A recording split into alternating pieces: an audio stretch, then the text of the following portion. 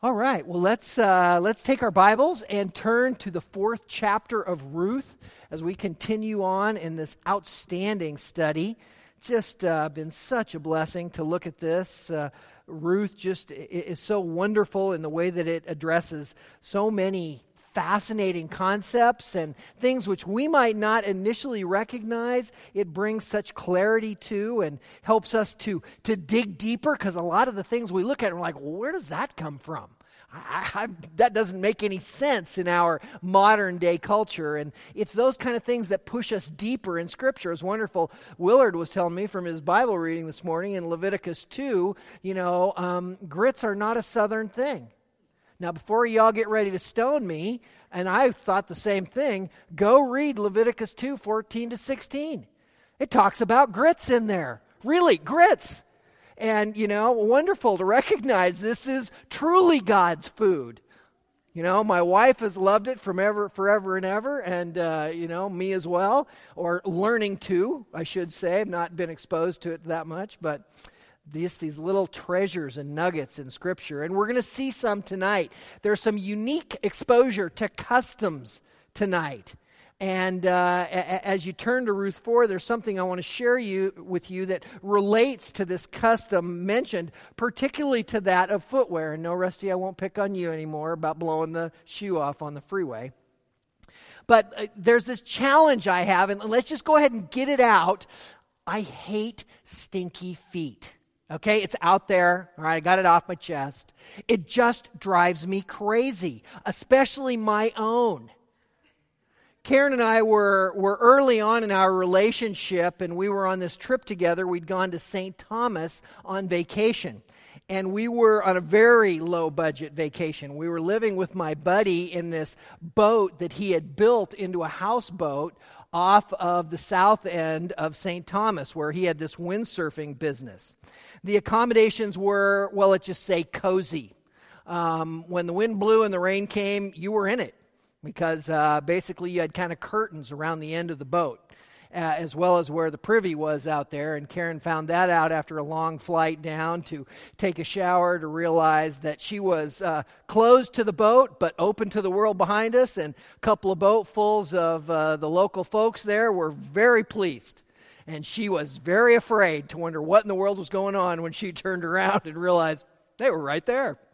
So we're at this boat, and we decided that we're going to go ahead and get a little bit of a break. So we're going to go over to Puerto Rico. And, again, low-budget vacation, but we had just enough time to get over there for a one-nighter and kind of see Puerto Rico. We'd gone through the day, and we're headed back to the ferry to go to St. Thomas. And as we get there, we see the ferry boat pulling away from the dock. This is a one-time-a-day ferry ride back to St. Thomas. And I start hollering at the captain, who only speaks Italian, and my words weren't particularly edifying. And although I couldn't understand his, I'm pretty sure his weren't either, just from the tone. In any case, it didn't make any difference. Off they went. And we're standing on the dock. Well, the bad part about this is a few minutes earlier, as we'd been walking to the dock, I smell something. And I'm like, wow, what is that? I said, honey, is that your feet? Just a note to any of you who might be thinking or encouraging others in courting your children, perhaps. That's a bad question to ask. Doesn't go well. And I realized it was not. It was my feet. And these sandals were just old and nasty, and I said, you know what, we're on our way back. My buddy owns a windsurfing shop. I threw them in the garbage can. Well, then we come around the corner. Here goes the ferry pulling away. I'm running after it. It's doing no good. And we suddenly realize that we have $10 to our name and somehow got to get through a night to get back to this ferry to use these tickets. And it was not a good situation. We walked down to the ferry dock, to the ferry office rather, and tried to plead our case. And it was amazing the way that all happened. I went several miles through San Juan barefoot before I finally realized, oh yeah, I am barefoot. Where did I throw those shoes? Who knows? They're back there somewhere. And it was just, Not a good situation. We ran into a lovely woman who did give us some money, actually got us a plane ticket with our $10 and went around the office to gain money, and off she sends us back, so I get on the airplane barefoot to go back to St. Thomas. It was a beautiful situation, but the moral of the story is don't throw your stinky sandals away because you never know how bad you might need them. And although that seems totally remote, and it is kind of a stretch, we'll see that it is fairly applicable in our story tonight, because the connection shows us a lot about this aspect of sandals. Well, to recap a couple issues, we've been talking about the kinsman redeemer and this Old Testament concept of reviving a family name and property. You remember that the land of Israel was divided by the 12 tribes, and each tribe divided the land into the family members. It was essential that those families each maintained their land.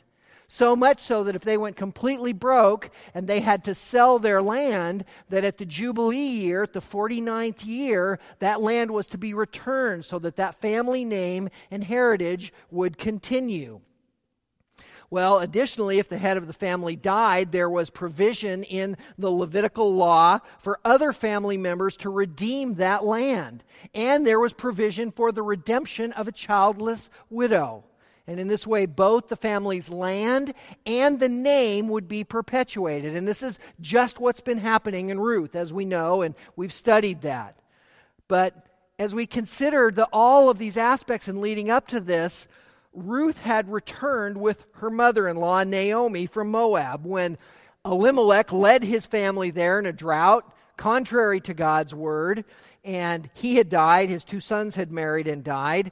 And Ruth decides to come back, and she issues that wonderful expression of her love to her mother-in-law in Ruth 1:16. And then she divinely winds up in Boaz's field. They have an affection for one another, and this would take us through the 2nd chapter. And in the 3rd chapter of Ruth, approaches Boaz in this beautiful picture of humility and honor, that which many have sought to find something wrong with, but in fact is just that, a picture of beauty and honor and an appropriate approach to one another. But at the end of this, as she has come and as he has offered to redeem her, he warns her that there is yet one closer to him in this situation. And that takes us to the 4th chapter, where Boaz moves to address this closer relative on this issue. And the man declined the offer, and so Boaz is again free to begin his pursuit. And this brings us to our text for tonight. I've titled our text simply this one word: fulfillment. Fulfillment, because that is the summation of the entire text. It is fulfillment. All we've seen in Ruth is fulfilled tonight. Really, all that has and all that will occur in redemptive history is fulfilled in our text tonight.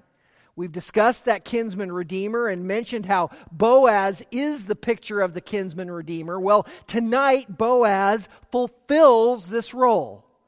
The faithfulness of Ruth began in Ruth 1:16, again with her famous promise of where you go, I will go. Your people shall be my people. Your God shall be my God. Where you dwell, I will dwell. And where you die, I shall die. And now Naomi's desire to see her family continued is fulfilled tonight. We've seen her go from Mara, from bitter, back to provided for and sweet, and to return to her name of lovely. Well, there's 3 aspects of our text tonight, and they show us God's redemptive plan. And in each of them, we see how the redemptive plan of Ruth applies to us. So there's these 3 redemptive layers in our text this evening. Let's look at it in Ruth chapter 4. I'm going to read through the first 12 verses because the context is so connected, even though we've already covered verses 1 through 6. Ruth chapter 4 and verse 1. Now Boaz went up to the gate and sat down there, and behold, the close relative of whom Boaz spoke was passing by. So he said, "Turn aside, friend, sit down here." And he turned aside and sat down. He took 10 men of the elders of the city and said, "Sit down here." So they sat down. Then he said to the closest relative, "Naomi, who has come back from the land of Moab, has to sell the piece of land which belonged to our brother Elimelech. So I thought to inform you, saying, buy it before those who are sitting here and before the elders of my people. If you will redeem it, redeem it. But if not, tell me, that I may know. For there is no one but you to redeem it, and I am after you." And he said, "I will redeem it." Then Boaz said, "On the day you buy the field from the hand of Naomi, you must also acquire Ruth the Moabitess, the widow of the deceased, in order to raise up the name of the deceased on his inheritance." And the closest relative said, "I cannot redeem it for myself, because I would jeopardize my own inheritance. Redeem it for yourself. You may have my right of redemption, for I cannot redeem it." Now this was the custom in former times in Israel concerning the redemption and the exchange of land to confirm any matter. A man removed his sandal and gave it to another. And this was the manner of attestation in Israel. So the closest relative said to Boaz, "Buy it for yourself." And he removed his sandal. Then Boaz said to the elders and all the people, "You are witnesses today that I have bought from the hand of Naomi all that belongs to Elimelech, and all that belonged to Chilion and Mahlon.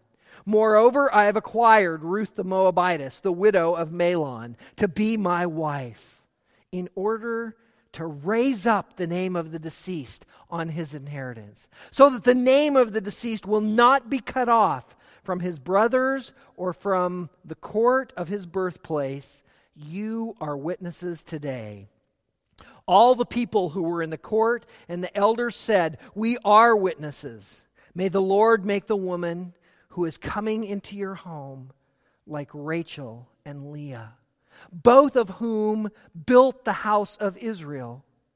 And may you achieve wealth in Ephrathah and become famous in Bethlehem. Moreover, may your house be like the house of Perez, whom Tamar bore to Judah, through the offspring which the Lord will give you by this young woman." Praise the Lord for His word. These three redemptive layers which achieve God's plan in you. And the first redemptive layer is the redemption of the land in verses 7 to 9. The redemption of the land. Now, what we want to notice first about verse 7 is that it is a parenthetical break in the discussion. It's like all of a sudden there's this parentheses thrown into this prime spot in the narrative. This is a very unusual condition in Hebrew writing and in normal conversation. You wouldn't normally break the flow at what is the climax of the entire book to throw in this parenthesis. But it shows the importance of this discussion.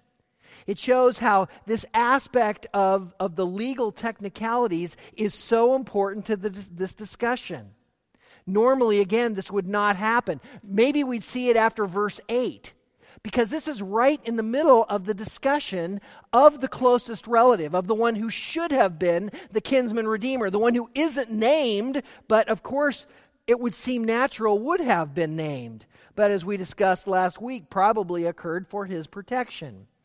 But the narrator has this legal information to include, and he wants everyone to realize that this was the typical contractual arrangement in such cases. That's an important piece for us because, again, we look at it and we go, what? Take off a sandal? The reason seems fairly clear to us. For one thing, the Scripture does not address this means by which this deal is to be accomplished. If we go back into Deuteronomy and we look at the kinsman redeemer passage, we see the details of it, but we don't see the legal mechanism described. So the narrator brings to us a piece of Jewish history that is nowhere else found in the Scriptures. Some commentators feel that this whole concept of removing the Scripture is in line with other Scripture verses like Genesis 13:17. In Genesis 13:17, God tells Abraham to walk the length and the breadth of the land. Or in Deuteronomy 11:24, where God tells the people that everywhere the sole of their feet touch shall be their possession. Or Joshua 1:3, which restates that same thing. So these commentators see this link between walking and the Lord's provision of everywhere that those people that were chosen of God would walk, and this exchange of land through the sandal. Another connection exists in Deuteronomy 25:9. And in Deuteronomy 25:9, there's a direct tie with the kinsman redeemer when a man refuses to redeem a childless widow. Now, this is kind of what's happening here. So this is also an important connection point. In Deuteronomy 25:9, when a man doesn't fulfill the role of the kinsman redeemer, which the law requires, then that the elders of the city approach him and they say, this is your responsibility per the law. And if he still refuses to do that, then the widow is to pull off his sandal and spit in his face and declare, such it shall be done to this man. I think that's giving us a little insight into why the closest relative isn't named. He is doing a very dishonorable thing. He is doing an illegal thing. But Boaz is there to pick up the slack. So there's no reason for it to go to that extent and to be this point of negativity and disgruntlement, because we've seen this story just escalating, and it continues to do so. Well, all of these seem to have some insight into this context of removing the sandal, but none relate to this specific case. And the explanation at the end of verse 7 yet still holds. This was the way a deal was sealed. The removal of the sandal signified forfeiture. And keep in mind, this is not like today. Now, I don't know. I see that, when I had the chance to go fishing, I was thinking that sandals, would be the flip-flops would be the appropriate wear, because in California we wear those for everything. And I think we must have, a box full between the four of us. Here I see it's a little different footwear. But this is a different time. It wasn't like everyone had 5 or 6 pair of sandals. A pair of shoes was a very precious and dear commodity. So to give a sandal up obviously meant the whole pair of shoes is shot, and also, again, is a very significant nonverbal legal communication about this exchange. And that's what we see there in verse 7 with the discussion of the removal of the sandal. And then in verse 8, it returns to the direct discourse. So we pick things back up. Verse 6 has the close relative speaking, and verse 8 comes back in. And the close relative again speaks, and he states the same thing as he did in verse 6. He says, buy it for yourself, thus repeating his inability to complete the transaction. And then he removes his sandal to seal the arrangement. Now, we've mentioned how Boaz is the picture of Christ as the ultimate redeemer. Well, Boaz was indeed Ruth's kinsman redeemer in a very real, physical, and tangible way. Like Boaz, the Lord would never compromise in our redemption. All that Boaz did in the redemption of Ruth was honorable. Furthermore, he now has the sandal, which is a witness to that. He isn't concerned about jeopardizing his inheritance, as was the closest relative. We don't know exactly why this one said that he was concerned about jeopardizing it. We've speculated last week, and you can go back and review some of those points, or we can talk later about that. But Boaz is not concerned about that. His concern is not his inheritance, it is Ruth. Instead, in the same way, we see Christ has made us part of his inheritance. He is concerned most about us. In Ephesians 3:6, it says that the Gentiles are fellow heirs and fellow members of the body and fellow partakers of the promise in Christ Jesus through the gospel. Another great similarity exists here, beloved. Like Boaz, Christ made his plans privately, but he paid the price publicly. And like Boaz, Jesus did what he did because of the love of his bride, you and me. This is a picture of Christ in so many varied facets that we don't even really grasp it until we start digging through how incredible this picture is. And then in verse 9, Boaz again speaks. His words are representative of a legal arrangement. His terms clearly indicate a legal transaction, specifically when he says, "You are witnesses today." Boaz has established the transaction, and he has verified the testimony and the elders and the people as witnesses. Furthermore, he has the sandal of the close relative to verify that completion. And needless to say, the close relative also has to walk home barefoot. I hope the pavement wasn't as hot as it was in Puerto Rico that day. Well, one final item of attestation exists here, and it is the order of Mahlon and Chilion's names, and they're reversed.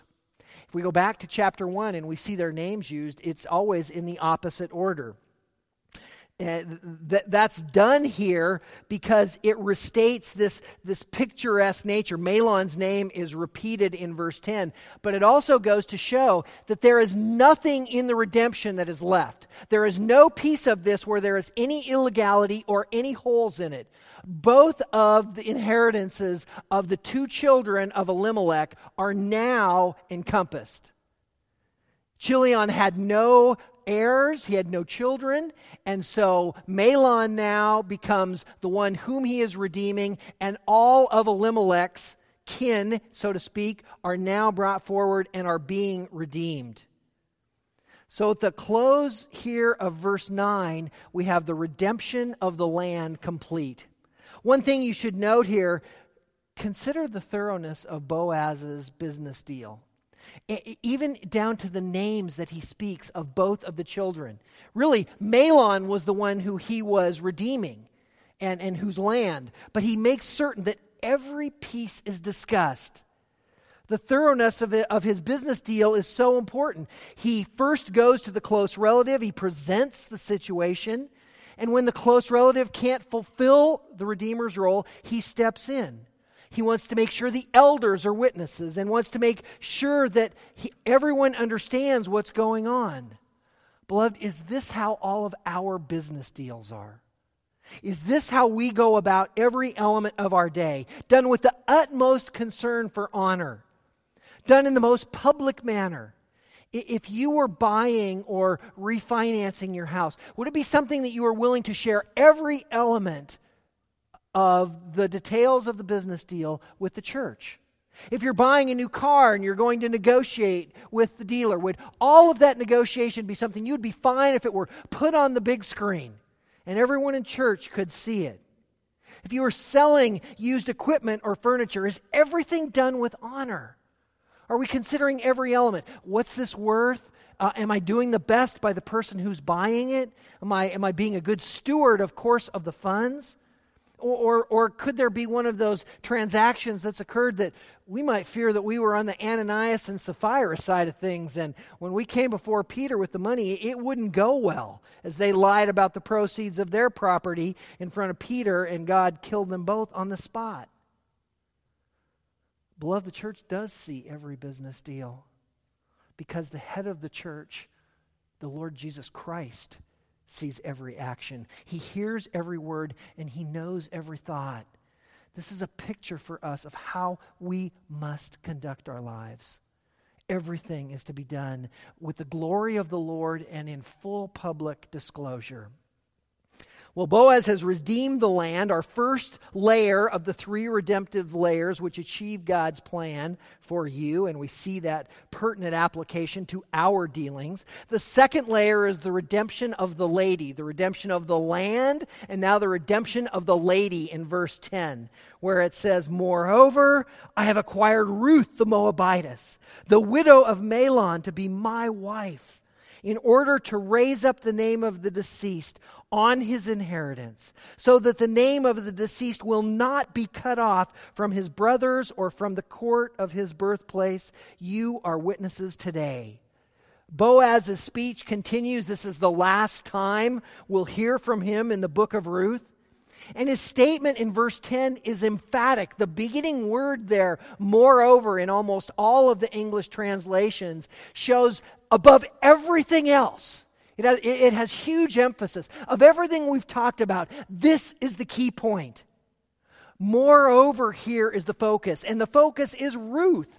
Ruth is the main goal of the redemption. Yes, the land is included, but it was a necessary element of attaining the goal. The literal Hebrew here would read more like, "I have acquired for myself Ruth." This is the goal, this is the focus of the Goel, the kinsman redeemer, to continue the family name.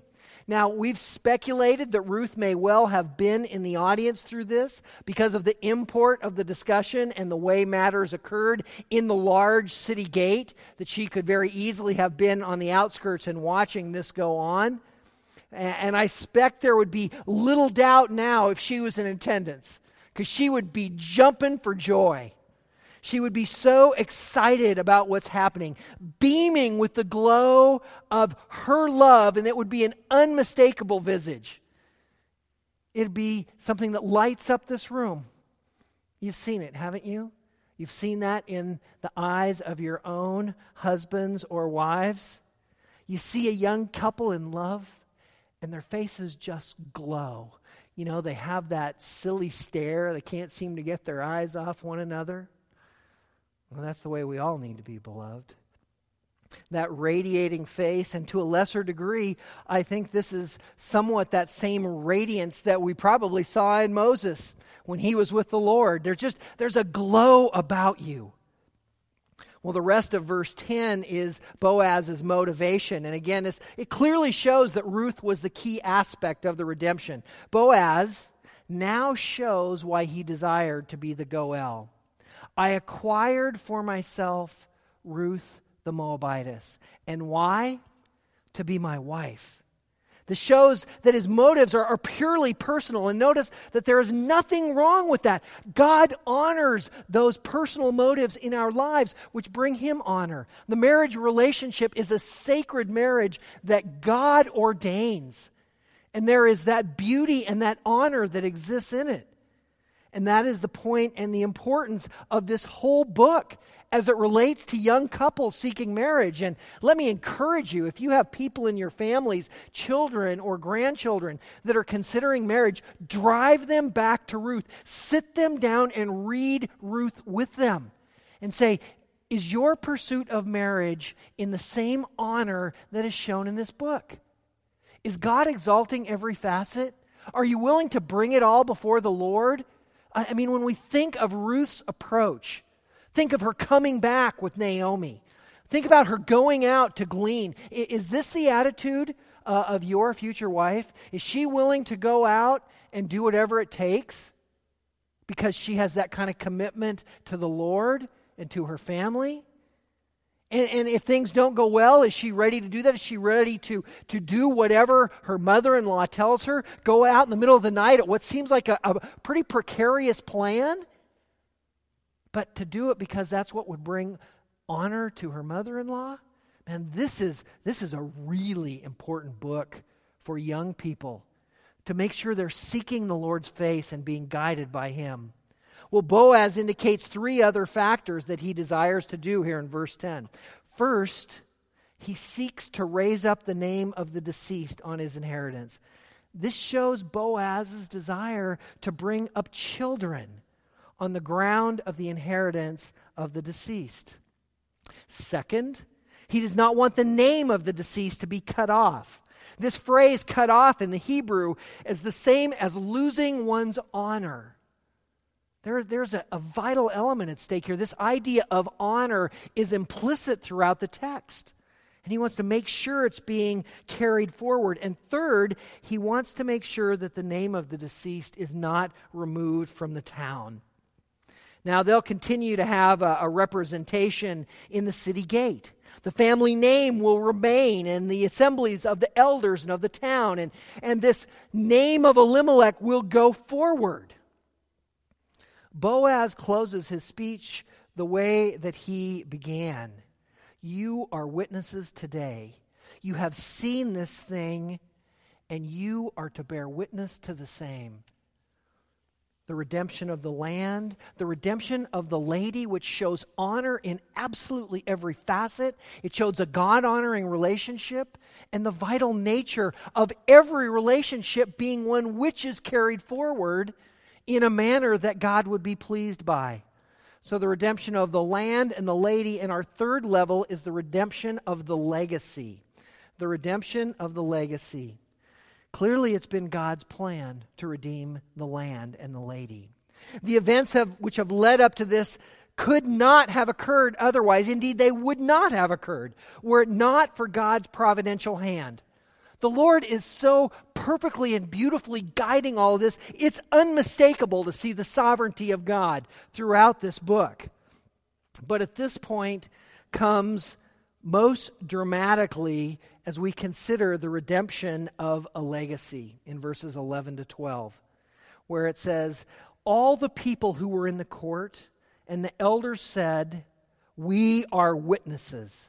May the Lord make the woman who is coming into your home like Rachel and Leah, both of whom built the house of Israel, and may you achieve wealth in Ephrathah and become famous in Bethlehem. Moreover, may your house be like the house of Perez, whom Tamar bore to Judah, through the offspring which the Lord will give you by this young woman. Now we hear the people speak. They first confirm Boaz's command that they are indeed witnesses, and their first proclamation is for progeny. They pray that Ruth will bear children, that she would be fruitful. Children are an incredible blessing, and especially so in the nation of Israel, because they continued the proliferation of the nation and of the land, no different than it does today. One of the greatest offenses we see in some of the aspects of the homosexual movement is the eradication of naturally born children.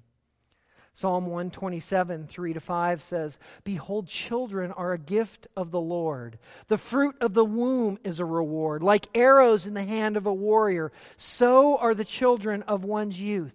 How blessed is the man whose quiver is full of them. They will not be ashamed when they speak with their enemies in the gate. What a delight it is. And how much we know of that blessing of children. And those of you that have grandchildren or great-grandchildren, what a delight they are. What an encouragement to our eyes and our minds. It is that continuation. It is that opportunity for the proliferation, not just of a family name, but a proliferation of the gospel. A proliferation of those that would be faithful, that you all can be witnesses and testimony to say, yes, I have sought to serve the Lord, imperfectly, of course. But follow, as Paul said, follow me as I follow Christ. Children are this gorgeous gift from God, and unfortunately, our world doesn't see this. I have been, since the time the Lord has blessed me to come to know Him, a huge supporter of crisis pregnancy centers in Idaho, in California. I'm excited about our connectivity to the one here in Mobile. And yet it's so interesting to understand how critical the situation is in our world. Over 50 million murdered children in the last 30 years. One nurse said, with response to how misled our world is, she said, in one part of our hospital, we fight day and night to keep babies alive, while in another part, we're murdering them. What would God say? Well, these people knew the value of children and the future hope of bearing children. They, interestingly, many of them thought, and there's some in some of their extra-biblical writings, they thought that more children would decrease the time until the coming of Messiah. Now, obviously that's a little theologically askew, but it's certainly got the right spiritual attitude. If the Lord's going to come sooner with a few more kids, then, maybe it's time to start getting right back after that. We can all have a couple more. No amens? Come on. Well, the issue of children and their wonderful blessing is so clear to us. And the names of the people that they use here are significant as well, as we consider this redemption of the legacy. Leah and Rachel. These are the mothers of the leading tribes and nations of Israel. If we went back to Genesis 29, 30, and 35, they show this. They show that these are the two women by which, amazingly, in which we might say in a rather contorted way, God used to bring about the nation of Israel. Of course, also with their maidens. The word Ephrathah here is also significant. The word itself means fruitful, but it has another meaning. Oftentimes in the Scripture, Ephrathah is used to relate to the nation of Israel. But the people wanted Ruth to be fruitful, and so using Ephrathah or fruitful would bring honor to their little town if there would be more of this fruitful woman, Ruth. This was the town, by the way, in which Ephrathah, in which Rachel was buried in Genesis 35:19. But what was more important was Bethlehem. Let me read you a few verses that you're very familiar with from Micah chapter 5. Micah 5 and verse 2 to begin with. But as for you, Bethlehem Ephrathah, too little to be among the clans of Judah. From you one will go forth for me to be ruler in Israel. His goings forth are from long ago, from the days of eternity. And then skipping ahead to verse 5 of Micah 5. He will arise and shepherd his flock in the strength of the Lord, in the majesty of the name of the Lord his God, and they will remain. Because at that time he will be great to the ends of the earth. This one will be our peace. Beloved, this is the legacy. This is the ultimate plan of redemption which would come through Bethlehem Ephrathah. These three layers of redemption are so beautifully intertwined here. But where do you come in? Well, right here. Right here in the legacy, in the redemption of the legacy. Because, beloved, this is the formal beginning of the line of Christ. When I mentioned that all of redemptive history spawned forward from here, this is the pinnacle of redemptive history.